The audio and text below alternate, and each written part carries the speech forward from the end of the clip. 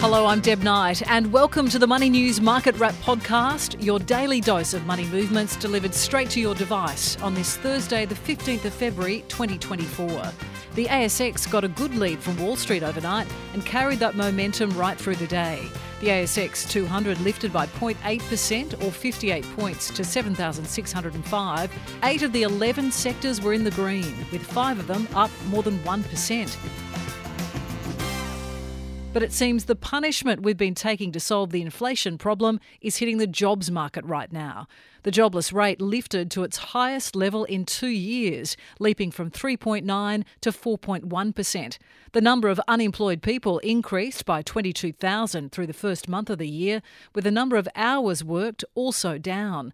The unemployment rate has now lifted by 0.5% over the last 4 months, a clear sign the economy is in decline. The underemployment rate, which takes a look at whether people are getting the hours they want in their jobs, increased, up by 0.2% to 6.6%, with the participation rate flat at 66.8%. On the release of the data, the market saw a slight uptick as analysts adjust their expectations for when the first interest rate cuts might come through. Money markets have now fully priced the first 25 basis point cut by the RBA for September, with a 60% chance of a second cut by December. One of the mandates of the Reserve Bank is to aim for full employment. And while today's figures still tell a story of historic lows, further slides could spring a change on interest rates that's earlier than expected. You can hear more on the jobs figures by listening to Money News tonight at 7 p.m. or via the podcast feed. With the market flying, here's what we had our eyes on. A takeover bid by a Japanese semiconductor producer for tech company Altium saw its share price rapidly soaring. A $9.1 billion cash offer for Altium saw shares lifting by more than 28% on the day. That led the tech sector to gains of almost 7%, with WiseTech Global and Xero both lifting by more than 4.5%. A solid first-half profit for Wesfarmers saw its share price climb by 5% to $61.91, and a 29% jump in profit to $1.1 billion for real estate company Goodman Group saw its shares up 7% to $28.47.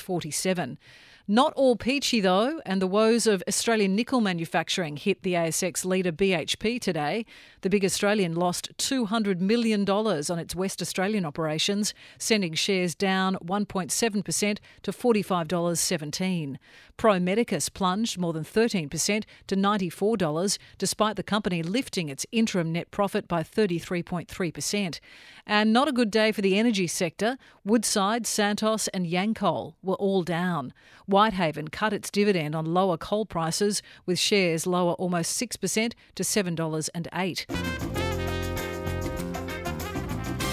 On the currency markets, there was a rebound for the Aussie dollar from yesterday's drop. It's now worth 64.8 US cents, 51.6 British pence, 97 Japanese yen and $1.06 New Zealand. Gold remains steady, just above the US $2,000 an ounce mark. Iron ore lifted above US $129 a tonne, and the oil price dropped, with Brent crude now valued at US 81 a barrel. Bitcoin's meteoric rise continues, with one coin worth 80,537 Australian dollars, and that's only a few thousand off record highs achieved in November 2021. The cost of living crunch might be hitting us mere mortals, but it seems to be water off a duck's back for Australia's 50 richest people. Forbes has released its annual report, and the collective wealth of the super rich down under has gone up by $9 billion to $222 billion.